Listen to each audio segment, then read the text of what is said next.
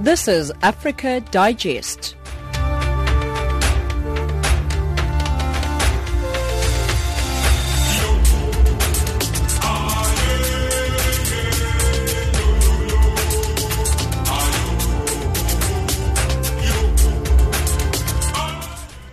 Good evening and welcome to Africa Digest. You are listening to Channel Africa, the voice of the African Renaissance, broadcasting from Johannesburg. We are on the frequency 9625 kilohertz on the 31-meter band to Southern Africa and on Channel 802 on the DSTV audio bouquet. I'm Tat Dotolo, driving the show with Jwalane Tulo, Wisani Matebula and Neto Chemane. Top stories on Africa Digest this hour.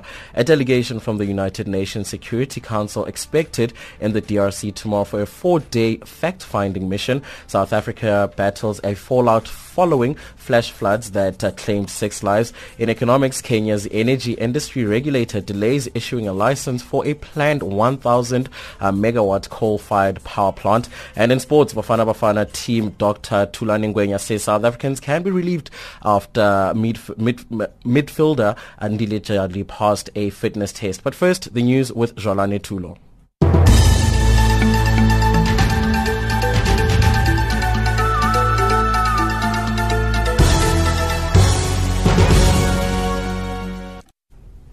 Thank you, Tato. Good afternoon. 2 American police officers have been shot and wounded in Pennsylvania as protests continue in several cities against President-elect Donald Trump. Police have told residents to stay inside their houses as they search for the shooter after the attack in Canonsburg. One of the officers has been flown to a hospital in Pittsburgh. Earlier, 15 people were arrested in New York after protests in Manhattan. There have also been protests in Washington and San Francisco. Trump defied the odds yesterday by beating Hillary Clinton in the presidential elections. Earlier, South Sudan, Africa's newest nation, officially welcomed the dramatic election of prominent businessman Trump as president of the U.S. But ordinary Sudanese citizens have been shocked and saddened by the news that former Secretary of State Hillary Clinton failed to defeat Trump. South Sudan Deputy Information Minister Akol Paul Kodet welcomed the election results.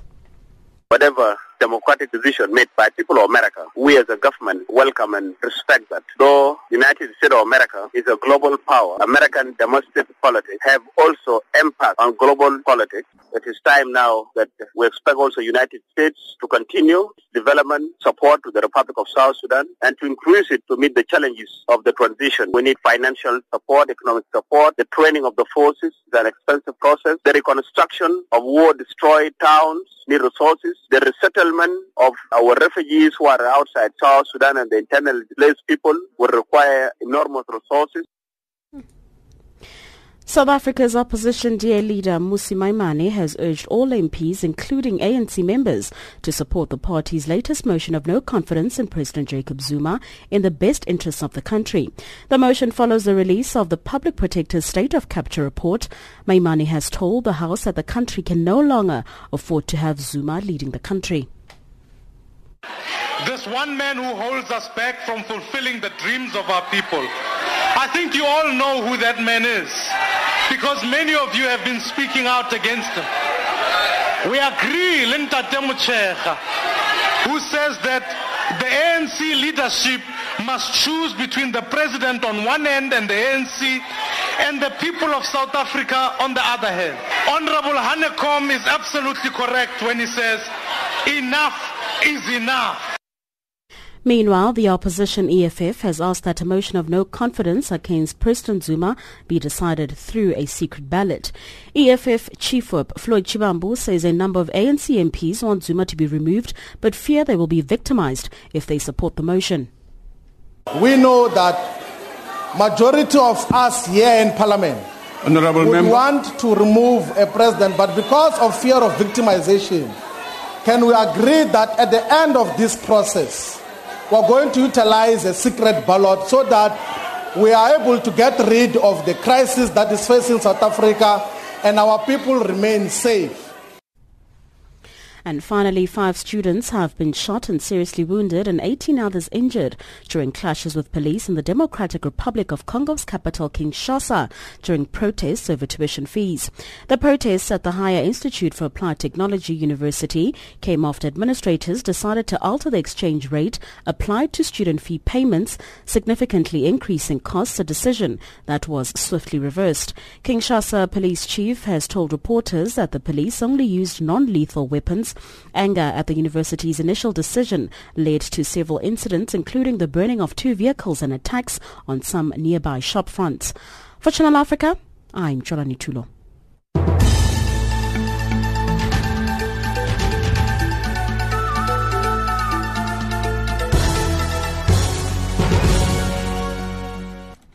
Thank you very much, Jolani. Time now is exactly 5 minutes after 5 o'clock Central African time. If you just tuned in, welcome to the show. This, of course, is Africa Digest, exclusive to Channel Africa, the voice of the African Renaissance. Now, remember that a delegation from the United Nations Security Council is expected in the Democratic Republic of Congo tomorrow for a 4-day fact-finding mission. The delegation will meet with different authorities, including President Joseph Kabila, before flying to the Eastern Territory of Beni for a clear understanding of the security situation. Jean-Noel Bamwezi reports from Kinshasa. The visit to be conducted here in the Democratic Republic of Congo is a regular trip the Security Council always has in different country members of the United Nations Organization. Besides the meeting the delegation will have with President Joseph Kabila, different meetings with other authorities including Prime Minister Augustin Matata Ponyo are also on the agenda before the visit to Beni. That's indeed in the territory of the eastern DRC where Ugandan rebels of allied democratic forces continue to kill people. The UN Security Council will try to understand the situation in the area. And according to the UN mission spokesperson here, Felix Bass, this is not the first time for the UN Security Council to visit this country. This is a regular visit, a routine visit in the DRC and in other countries. I do recall that this is maybe the 3rd or the 4th time the Security Council is visiting the DRC. So first of all, it's a normal activity conducted by the Security Council based on the agenda and program. The second thing to say that of course they will come here to visit the DRC, which means they will be interacting with the authorities, the officials of the DRC. I mean, running from the President of the Republic, the Prime Minister, the Minister of Foreign Affairs, and other high-ranking officials of the DRC government. They will have several discussions in various topics anyway. And then from here they will travel to Beni via Goma in order to also assess the situation, meet the local authorities, the provincial authorities, but also meet MONUSCO personnel and MONUSCO authorities deployed in Beni in order to have a fruitful interaction with them, in order also to have a clear understanding of the security situation in Beni. The 15th Council envoys are coming while the Democratic Republic of Congo is facing a troubled political atmosphere ahead of the end of President Joseph Kabila's constitutional last term. A press conference is scheduled here on Saturday after different meetings. MONUSCO spokesperson believes the delegation will give all the visit-related details to the media. Once more, Felix Bass explains. Saturday they will meet all the political authorities that I have just mentioned, and at the end of the day on Saturday a press conference will be conducted at the Kempinski Hotel in order to exchange with journalists and report to the media in general what were the objectives, what were the discussions, and what are the outcomes of this visit. It's routine activities, and as far as I know, this is a normal activity conducted. Of course, the situation, the context may trigger some questions from journalists, etc., but frankly speaking, I don't know what will be the topics of discussions, for which objectives, I don't know. The visit to the UN security delegation is starting here this Friday, will be concluded on Monday from the Beni territory in the east of the Democratic Republic of Congo. Jean-Noel Bamwezi, Channel Africa, Kinshasa. South Sudan, Africa's newest nation, has officially welcomed the dramatic win of the prominent businessman Donald Trump to become president of the United States. But ordinary Sudanese citizens have been shocked and saddened by the news that Democrat candidate Hillary Clinton failed to defeat Trump. Our East Africa correspondent James Shimanyule reports. The United States is one of the countries around the world which played a pivotal role in ensuring that South Sudan becomes an independent nation. The people of South Sudan have been thankful to the United States outgoing President Barack Obama's administration for contributing millions of dollars for development projects in the country. The United States has also poured millions of dollars into South Sudan to help internally displaced people. It is for these reasons that the United States remains one of the international friends of South Sudan and will remain so after the departure of Barack Obama from the White House and the entry into the White House of the newly elected President Donald Trump. Trump is currently basking in glory after his dramatic victory in the presidential election. Nations of the world have poured praise to Trump for becoming the first prominent American tycoon to register victory in a presidential election that was characterized by analysts as the toughest of all presidential polls that have been held in the world's powerful nation. And now South Sudan has officially welcomed Trump's triumph, as the country's Deputy Information Minister Akol Paul Korodit remarks. Whatever democratic decision made by people of America, we as a government welcome and respect that. Though the United States of America is a global power, American domestic politics have also impact on global politics. South Sudan Deputy Information Minister Akol Paul Korodit also underscored the fact that since the United States has been one of the international friends of his country, it will continue to help Africa's newest nation in the years to come under the administration of Donald Trump. It is time now that we expect also the United States to continue development support to the Republic of South Sudan and to increase it to meet the challenges of the transition. We need financial support, economic support. The training of the forces is an expensive process. The reconstruction of war-destroyed towns need resources. The resettlement of our refugees who are outside South Sudan and the internally displaced people will require enormous resources. As South Sudan government in the capital Juba salutes Trump for emerging victorious in the United States presidential election, ordinary Sudanese have expressed varying views that are clearly overshadowed by the loss to Donald Trump by former United States Secretary of State Hillary Clinton. It was very unfortunate for us women that Hillary Clinton came in a time that we expected her to be the president. But then because of the opportunities that is there, we also put in hope that there might be opportunities for South Sudan. I was surprised Donald Trump winning. Donald Trump has never been a commissioner, has never been a senator, he has never been an MP. He has just been a businessman. And managing people is different with managing business. So hence I see this is not the right place for him. We women, we are really not all that happy with Trump, because he's showing his style that he's not even putting women into consideration. I expected Trump to win, weirdly. This is because despite of his moral, despite of his approach in the campaign, some of his campaign policy were holding a bit of weight. We are not going to benefit much from him because he has less experience in the situation of South Sudan. Actually, I'm very, very disappointed about this American election. Hillary Clinton, because she did not win the election, I'm very disappointed. The voice of one of ordinary South Sudan citizens lamenting the defeat at the just concluded presidential election by former United States Secretary of State Hillary Clinton. Reporting for Channel Africa, this is James Shimanyula.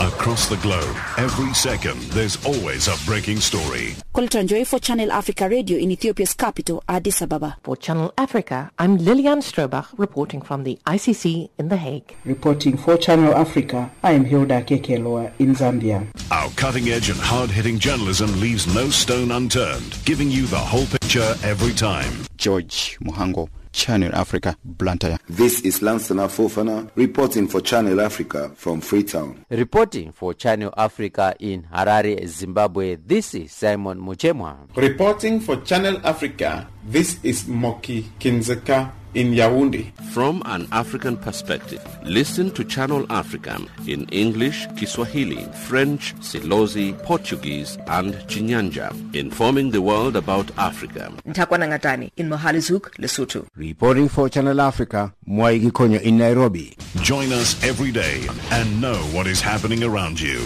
Channel Africa, the voice of the African Renaissance.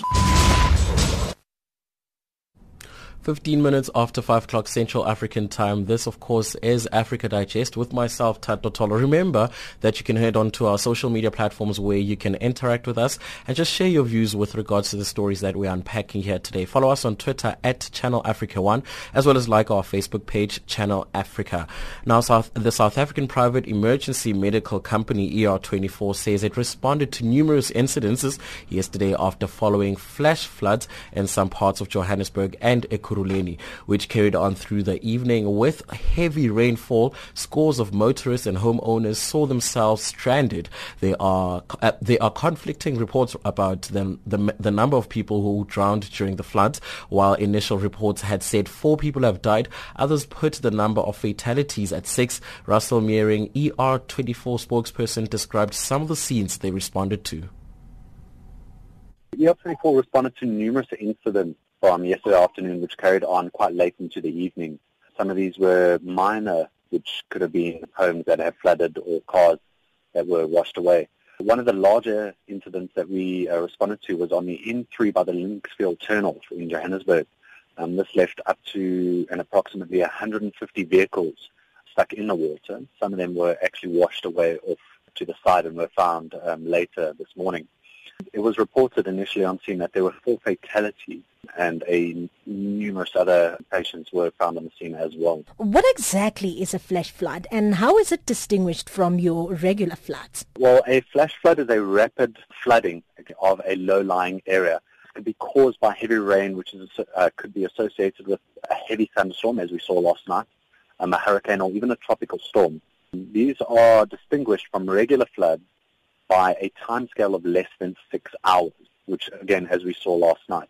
And there may not be much warning to these deadly floods. So we always urge members that if they live in areas prone to flash floods, that they should plan accordingly. And do we know what these areas are, Russell, that are prone to flash floods? Some areas that can be prone to flash floods would be most likely along any source of a river, even if a small one, and generally low-lying areas in between mountains or next to streams and dams, as these can flood quite quickly and cause a large amount of devastation. Do you have any tips that members of the public should take note of during these floods? Well, should you be outdoors or in your vehicle, there are a couple of tips that you could follow. One of the first things is definitely climb to higher ground and stay there. Do not try to walk through these floodwaters, because even 15 centimeters of water can sweep you off your feet. If the floodwaters flood around your car, all right, but the water not be moving, you should immediately abandon your car and climb to higher ground. You should also never drive through some of the flooded roads, as they may have actually been washed away and you won't be able to see this. If you get swept away in the floodwaters, for example, you should try and grab onto something that is stationary and pull yourself to safety. That was Russell Meering, spokesperson for the South African private emergency medical company ER24, talking to Elizabeth Lidicha. Following a partnership between Zimbabwe's biggest network provider, Econet, with Samsung and Apple, life could soon become easy for the locals on the internet. The local company yesterday launched a campaign called Smart Data Network in order to improve the lives of users. Authorities said the new product would enable students to quickly research assignments as well as medical experts to operate whilst on the internet, thereby saving lives. However, this comes at a time when the government is on one hand enacting a new law restricting usage of the social media. Simon Muchemwa reports from Harare. As the global trends in the information and communication technology continue to improve, Zimbabweans had been lagging behind, making life very difficult. The coming of Facebook and WhatsApp has on one hand improved mobile communication for Zimbabweans, but government appears to be reluctant to open the space. Currently, medical practitioners rely on computers for research during surgeries, in a way delaying the process. Students always complain of slow network during researches, a phenomenon that should be of the past soon, as Apple and Samsung have partnered with the local network provider Econet. Melanie Msengezi, Marketing General Manager at Econet, had this to say Wednesday morning. We now live in a fast-paced world, and because of that, everybody has to stay ahead. From a personal development perspective, and also even in your industry or in whatever business you are. Daily, there are new ways of doing things. Daily, there are new ways of cooking, recipes. Daily, there are new ways to educate your child. And if you're not staying ahead, then there's a problem. But listen to this. For you to stay ahead, you need access to the internet. But there's a catch to it. It's not just ordinary internet access, but it's who you partner to access that internet. And if you partner the wrong partner, if I can say, then you might think you are staying ahead, but yet you are actually way behind. And today, I'm excited to actually be bringing you the Smart Data Network thematic campaign that we are launching as Econet Wireless. Msengezi said Apple and Samsung have partnered them in order to provide fast internet on the mobile devices for Zimbabwe. Apple is a giant on its own, Samsung is a giant on its own. And I believe for them to actually partner us in this space means that as Econet, we actually have the best locally. We are the best network, and if you read that first statement, we are actually the only iPhone certified LTE network in Zimbabwe. And for a global company like Apple to certify us in that space means that we have built one of the best data networks here in Zimbabwe. The number 2 global brand, for them to come and say Econet is the only recommended data network of choice and reseller for Samsung means that they recognize the giant in us here in Zimbabwe. The launch of the Smart Data Network will enable users to connect faster and match the global ICT trend. Once you are able to browse fast and at the speeds you want, you can do anything. There are solutions right now on the internet where you can get business analysis. People are doing telemedicine. When you're in the operating room, you need fast data speeds if you're using the internet for information. There's online gaming. Imagine you're playing chess on the internet with someone and it takes 30 minutes for the next move to reflect on your side. Then that wouldn't be exciting. There's things like mobile commerce.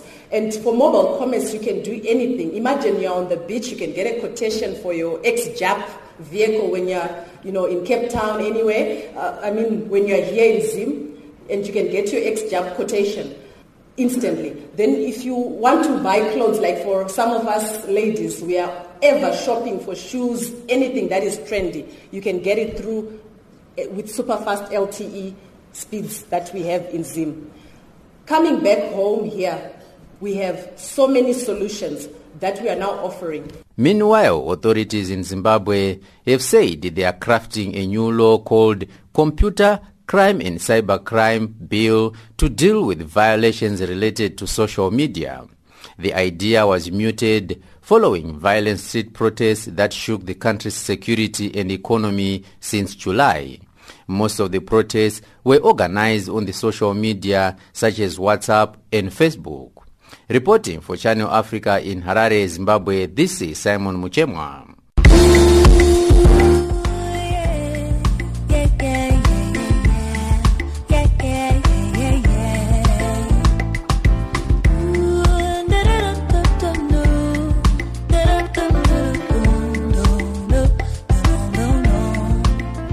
Hi, this is Lyra, South African Afro Soul singer and songwriter.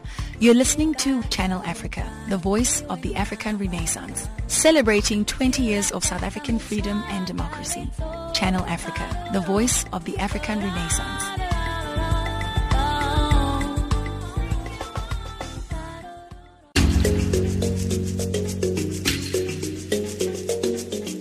This is Channel Africa, South Africa's only official international public radio station on shortwave, internet and satellite. From an African perspective, listen to Channel Africa in English, Kiswahili, French, Silozi, Portuguese and Chinyanja, informing the world about Africa. Channel Africa, the voice of the African Renaissance. 25 after 7 o'clock. This is 25 minutes after 5 o'clock, rather, Central African time. The United Nations Population Fund says Libyan women are suffering from a rise in gender-based violence and a lack of trained midwives, making childbirth more hazardous. The fund's representative, Georges Makram Georgi, says the problems stem from the conflict and instability that plagued the country since the fall of Muammar Gaddafi in 2011. The UNFPA has been working to provide advanced training to personnel to protect women in Libya and help them tackle the challenges they face. Georgie explains. The situation of safety of women, either Libyan woman or migrant, is facing several challenges. And the most challenging issue is pregnant women and when they reach the level of delivery. Libya in the past are relying on bringing thousands of midwives, and they were not really training Libyan midwives. They were relying on Philippines and other nationality midwives. After the event on 2011 and even worse after the 2014 event, almost 90% of these midwives left the country, which meant that many health centers are unable to provide woman-friendly services to pregnant women, either as prenatal or postnatal, and most seriously at delivery, at labor. So many health centers were closed. Many maternities are functioning with nurses that they don't have necessary skills to conduct even normal delivery. And this would mean that morbidity and most probably also mortality would be increasing. On the other side, as in any other conflict situation, women and young girls are facing serious risk for gender-based violence. A lot of training schemes have been launched by the UN and UNFPA in the region to train people to protect these women. Could you tell me a bit about these training schemes? What are they going to concentrate on in particular? So we are organizing 3 training consecutive, one after the other. One is about advanced training of trainers in area of midwifery skills to be able to improve quality of care, quality of delivery. Also, this will allow us to train other nurses that they will be dispatched to remote areas. The second TOT we are organizing is also with Minister of Health in providing psychosocial and psychomedical support to survivors of gender-based violence. The last one, it's another TOT for training of social workers. Social workers working in social centers and women NGOs. Many of these trainers are women themselves. How safe is it for them to be in Libya protecting other women? I would say that the trainers are based in the big cities. They are practicing. The challenge will be for the other nurses who will be coming from corners or assigned to remote areas. Working at municipal level, we will try that the municipality will guarantee security for these newly trained nurses. Traveling also from one side to another will be also challenging because of the security problem. But as I mentioned, us jointly with the Ministry of Health, we will negotiate necessary support from the municipal level. Lastly, Libya also has a lot of migrants coming in. So is there going to be any specific scheme to take care of the women migrants there? Yeah, the intention that these services will be also for migrant women. However, possibly special measures will be put in place to encourage them to use government-led services. Parallel services will be also supported through women NGOs. So the effort will be also, Ministry of Health will provide support or in collaboration with women NGOs that similar services are also given to migrant women. That's Georges Makram Georgie, representative of the United Nations Population Fund, talking to UN Radio's Priyanka Sankir. Time now is exactly 5:30 and time for the latest in headlines with Zolani.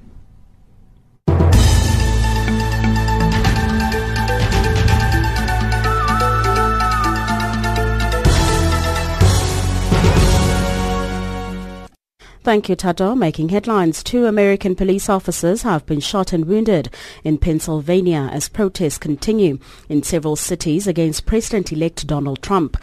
South Africa's opposition DA leader Mmusi Maimane has urged all MPs, including ANC members, to support the party's latest motion of no confidence in President Jacob Zuma in the best interests of the country. And finally, 5 students have been shot and seriously wounded and 18 others injured during clashes with police in the DRC's capital Kinshasa during protests over tuition fees.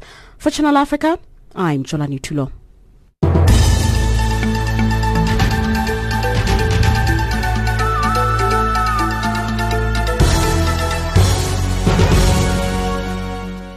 Channel Africa, the voice of the African Renaissance. If you just tuned in, welcome to the show. Remember that you can also catch us on DSTV Audio Bouquet. Channel 802 is where you can find us. Now, midwives play a key role during childbirth, but not many are afforded the opportunity to practice their skill. According to the recent estimates by the World Health Organization, countries require a minimum of 6 health workers with midwifery skills per 1,000 births to make sure that 95% of the women are attended to during childbirth and to accelerate the reduction of maternal and newborn mortality. Ayanda Mkwanazi compiled this report.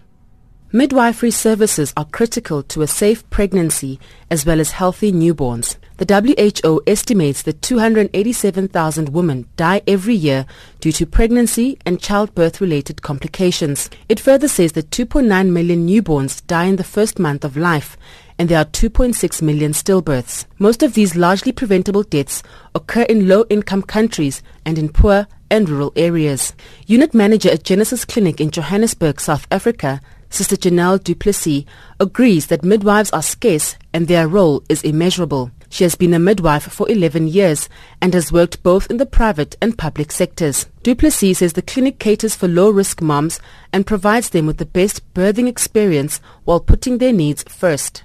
We believe birth is it's a natural physiological event in a woman's life, and a mom who is supported and a mom that's given the right information and that is empowered can go on and have a beautiful birth.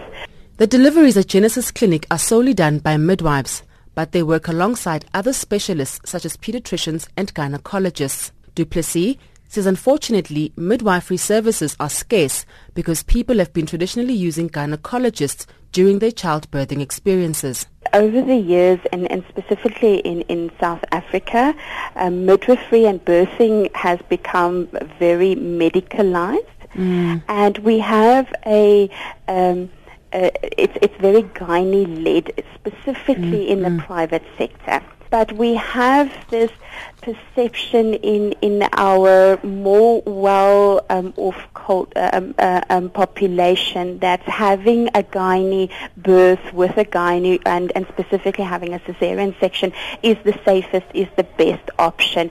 The WHO has flagged that countries often have difficulties retaining trained personnel due to difficult working conditions, poor remuneration, lack of support and supervision. Many trained midwives work abroad for better salaries and more favorable working conditions. This then creates a gap of skilled staff in countries that need them the most. The Democratic Nursing Organization of South Africa, DANOSA, says in South Africa, midwives are trained generally and not separated to nurses. The organization's president, Simon Hlongwane, says challenges in the public sector for midwives are severe, as most patients arrive at labor wards ready to deliver without having gone through antenatal classes. For example, in Chris Hani Baragwanath, we have around 25 beds, but the admission rate, according to the research that we have seen, it shows that in a day they would be admitting more than 80, at some stage around 90. But normally you would see that we admitted around 60, from 60 to 90.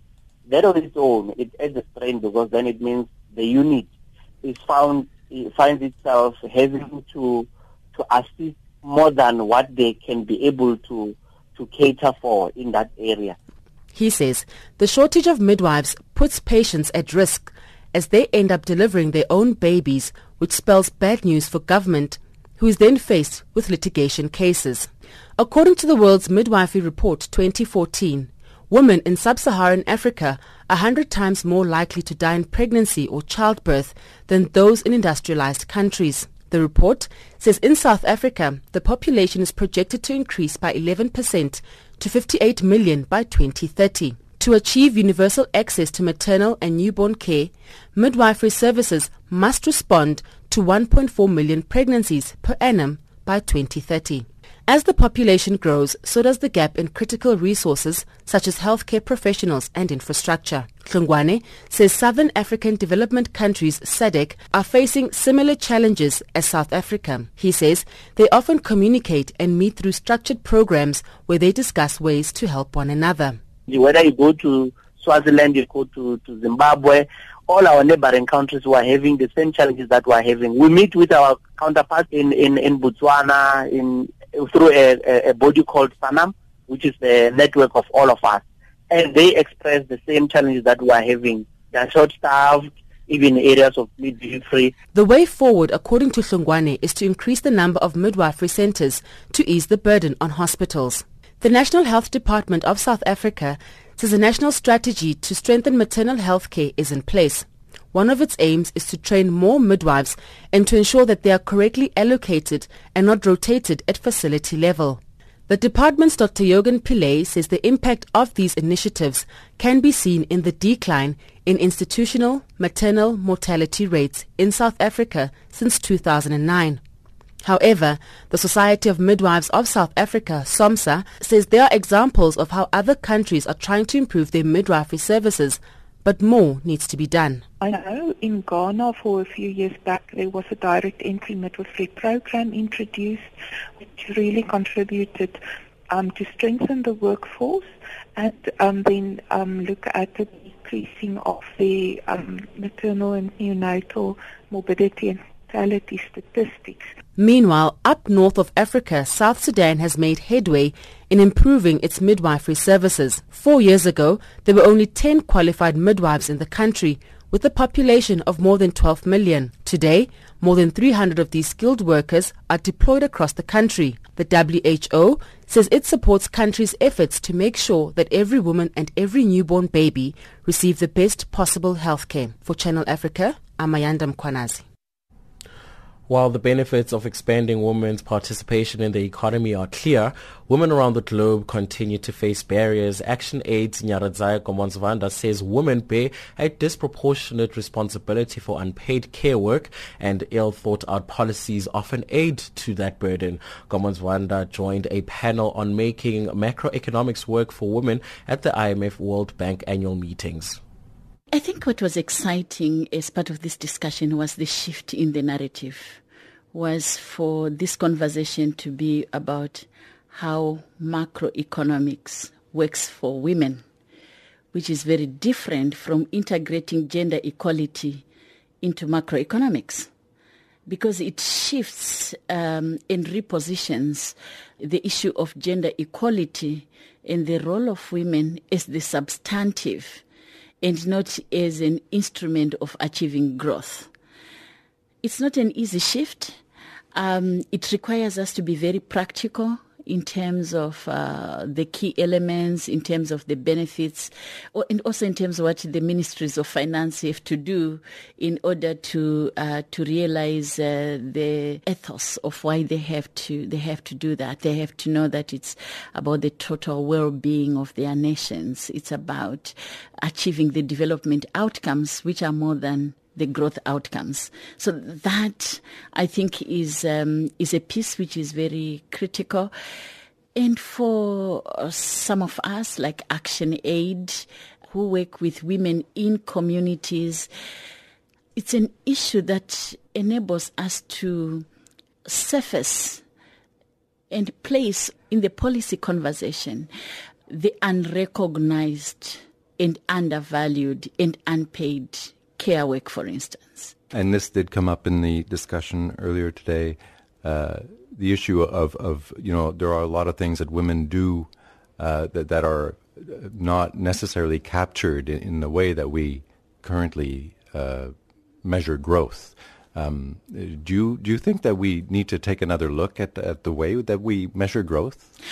I think we need to, because the measurement of just the economic financial indicator of surplus, or it's not sufficient, because for women in communities, when they are saying, "Has our economic situation improved?" they are also looking at whether they have quality access to basic services like running water, food security, education for their children, sustainable fuel and energy sources so that they don't have to walk the long distances to fetch firewood. So it might not be measured that they have an extra penny and an extra shilling in their pocket, but the overall health and well-being of that household and the dynamics and potential and capabilities of that household has shifted. And this is where I think the whole conversation around growth has been so reduced to, I'm not an economist, I am a village woman who happens to be an international human rights lawyer, where we need to find other language that sufficiently describes what those values are. And yes, it might not be according to convention, but who said that improving the world has to be by the status quo? If we have to improve our world, if we have to meet those SDGs, we can't do it by scaling up status quo. We need to be creative. We need to dare to introduce nuancing, to introduce new language, new thinking. Like what? I mean, what are some of the areas that you think that we should be focused on? Let's talk about tax justice, and not only models of taxation, but tax justice which goes beyond the models, because then that enables us to look at the distribution issue.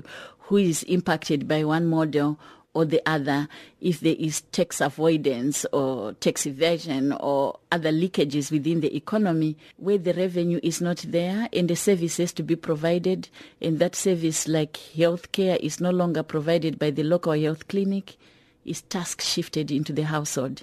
And that task shifting is care work for women. So it's to be able to draw all these linkages in order to respond to the reality that we know. So it's very exciting that the International Monetary Fund starts to talk about inequalities beyond income inequalities, to talk about gender inequalities, to talk about diversity, because really the whole conversation around economic empowerment for women has been so micro, but there's nothing micro about women's empowerment. It's very macro. And all these macro policies impact on the reality at household level, and those realities at household level should inform the macroeconomic policies.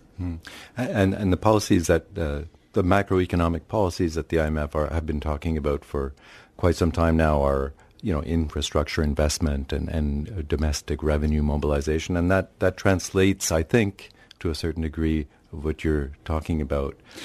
And part of, just to stick with infrastructure, investment in infrastructure, if we put a gender lens, if we put a prioritization of women's care work into the infrastructure, it might mean that the IMF technical advice to a government might be to say, okay, you want to build a road from the city center to go to country X or to go to this province in order to facilitate trade or movement of goods and services.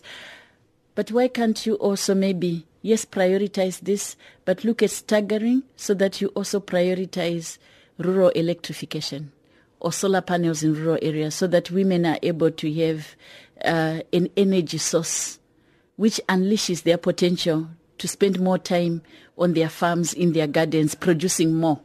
It means women are able to produce for household consumption, the vegetables, but are also able to have time to be more in the productive sector.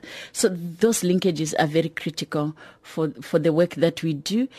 And yes, we need those roads because women have to go with their produce to the market. We do cross-border trading. We need good roads, good border posts.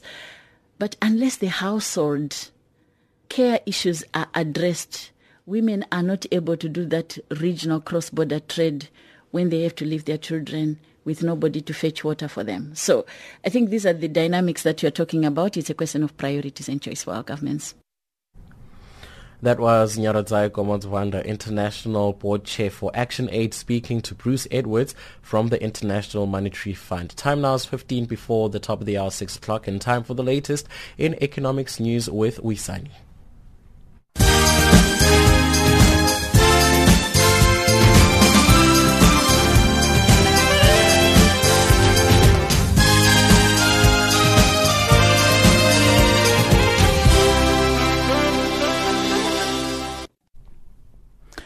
The daughter of Angolan President José Eduardo dos Santos, Isabela dos Santos, has defended her father's decision to appoint her head of the state oil firm, saying she had picked for her expertise and competence.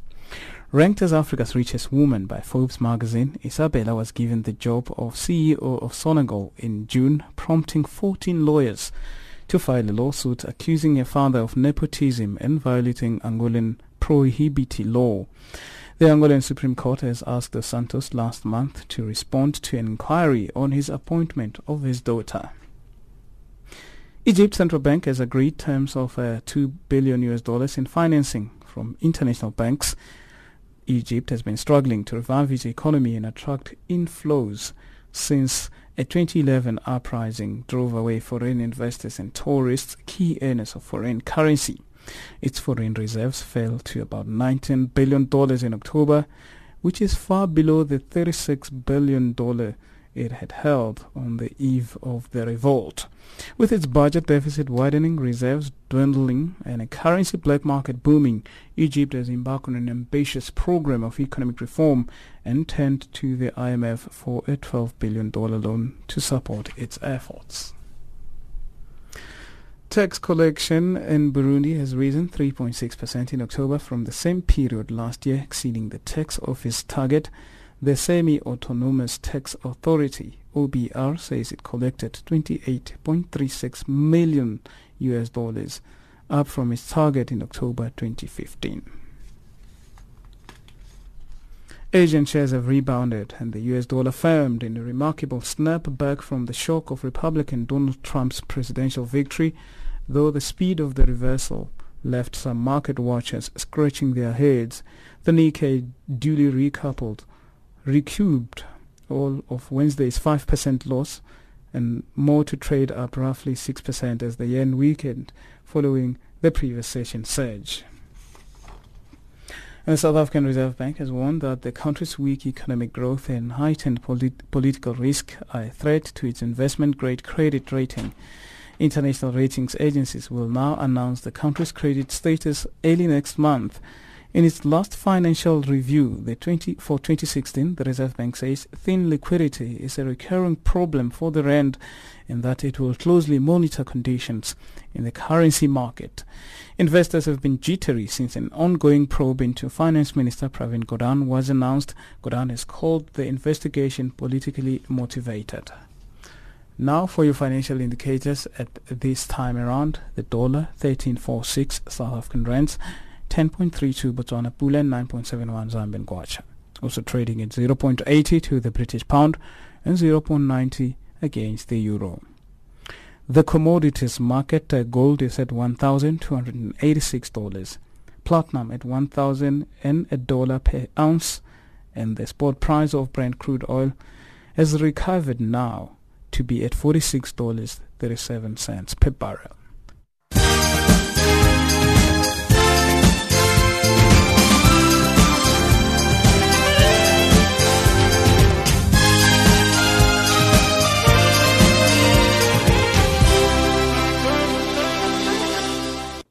Time now to hand over the baton to Neto Chemaine, bringing us the latest in sports news.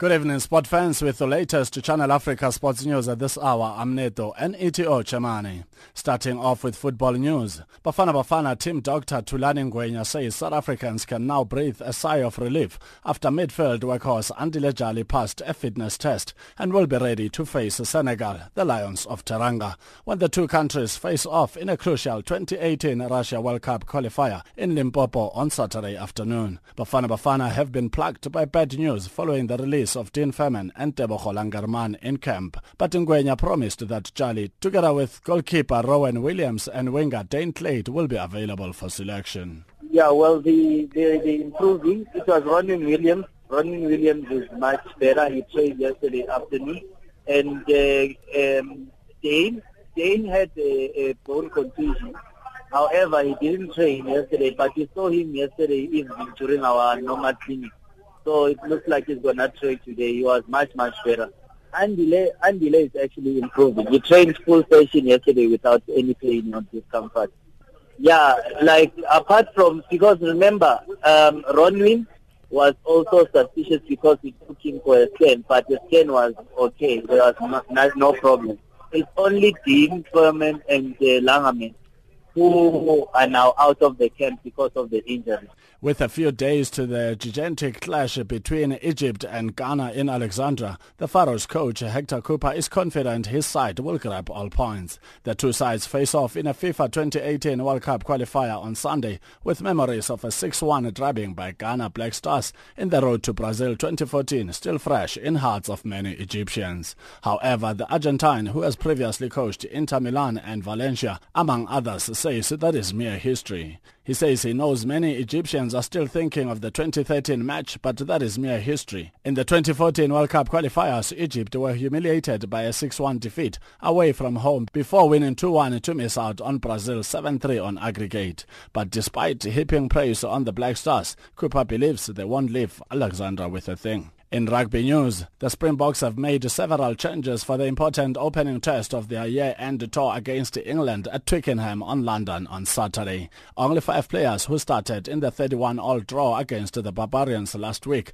at Wembley were again included in a much-changed lineup for the test against the English. They are Beast Mtawarira prop, Peter Steph Dutoy flank, Ruby Page scrum half, Pat Lambie fly half, and Franz Venter outside centre. Venter will make his test debut on Saturday following his good showing last week at Wembley, and his centre partner is Damian De Allende, who will win his 21st cap for the Springboks. Captain Strauss will lead the Springboks for the 10th consecutive test match, while Locke Ibeth Edzabeth will play his 31st consecutive test for the Springboks. Springboks assistant coach Matthew Proudfoot says they are desperate to set the record straight by restoring the pride of the Springboks when they take on England at Twickenham on Saturday. Proudfoot was referring to the the Springboks' last test outing when they suffered their heaviest defeat against All Blacks, and says they will need to respond to that particular setback with a better performance against the English. Physicality is a pride thing. I think every international team has that pride. We've had a couple of setbacks this year that we aren't proud of and that we want to rectify. I think that's what Eddie's alluding to, is that this team wants to respond. If you look at the way England played in Australia, they were superb in their characteristic of the game. So I think every test match is about that. It's about the two teams slogging away at each other, looking for those inches, looking for where they can crack the other side. So we have just been, that's the style of rugby we've played for years and years, and the guys have got immense pride in the green jersey, and that's what they play for.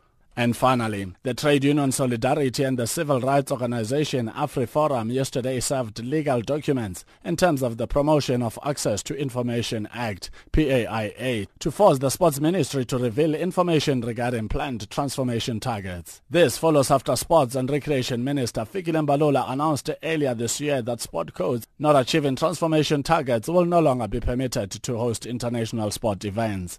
The minister singled out 4 sport bodies that, according to him, do not meet the requirements. This include the South African Rugby Union, Cricket South Africa, Netball South Africa and Athletics South Africa. According to Johan Kruger, Deputy Chief Executive of Solidarity, the Minister of Sport must, in terms of this application, disclose all agreements with regard to the transformation targets between the sports bodies and the Minister. Thank you for tuning to Channel Africa, the voice of the African Renaissance.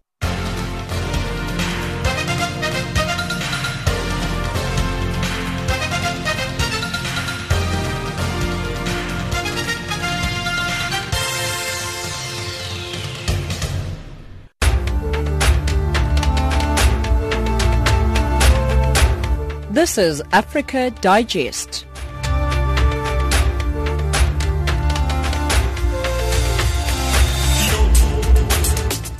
Recapping top stories this hour on Africa Digest, a delegation from the United Nations Security Council expected in the DRC tomorrow for a 4-day fact-finding mission, and South Africa battles a fallout following flash floods that claimed 6 lives. That wraps up Africa Digest today. From myself, Tato Tolo, producer Luyanda Maome, and the rest of the Africa Digest team, thank you very much for listening. For comments on the show, send us an email at info@channelafrica.co.za or send us an SMS on +27 79695 7930. Taking us to the top of the hour is Angeke by Afrotraction. Do enjoy.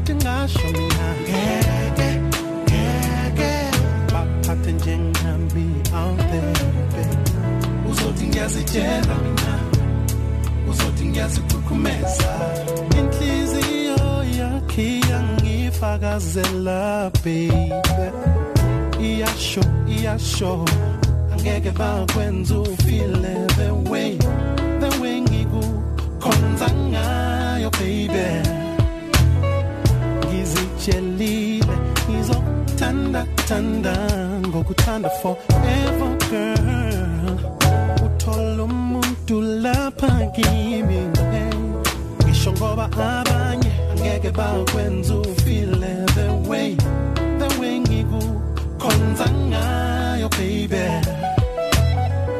izitshelile mina ngokuthanda forever ngeke baphathe njengambi out there ngeke hamba uzothi ngasho mina ngeke baphathe njengambi out there uzothi ngiyazitshela mina uzothi ngiyazikhukhumeza ngeke baphathe njengambi out there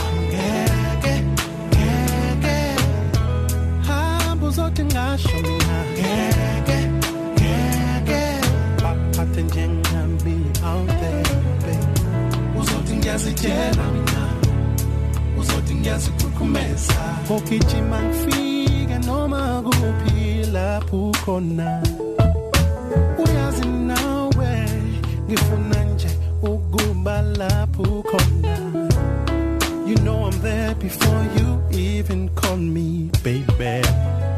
Ngizitshelile ngizokuthanda ngokuthanda forever girl. Uthola umuntu lapha kimi ngisho ngoba abanye ngeke bakwenza ufile the way ngikukhonza ngayo baby. Ngizitshelile mina ngokuthanda forever ngeke baphathe njengambi out there ngeke hamba uzothi ngasho mina. I love you man. Will you marry me again? Of course I will. Ngiyazitshela mina uzothi ngiyazikhukhumeza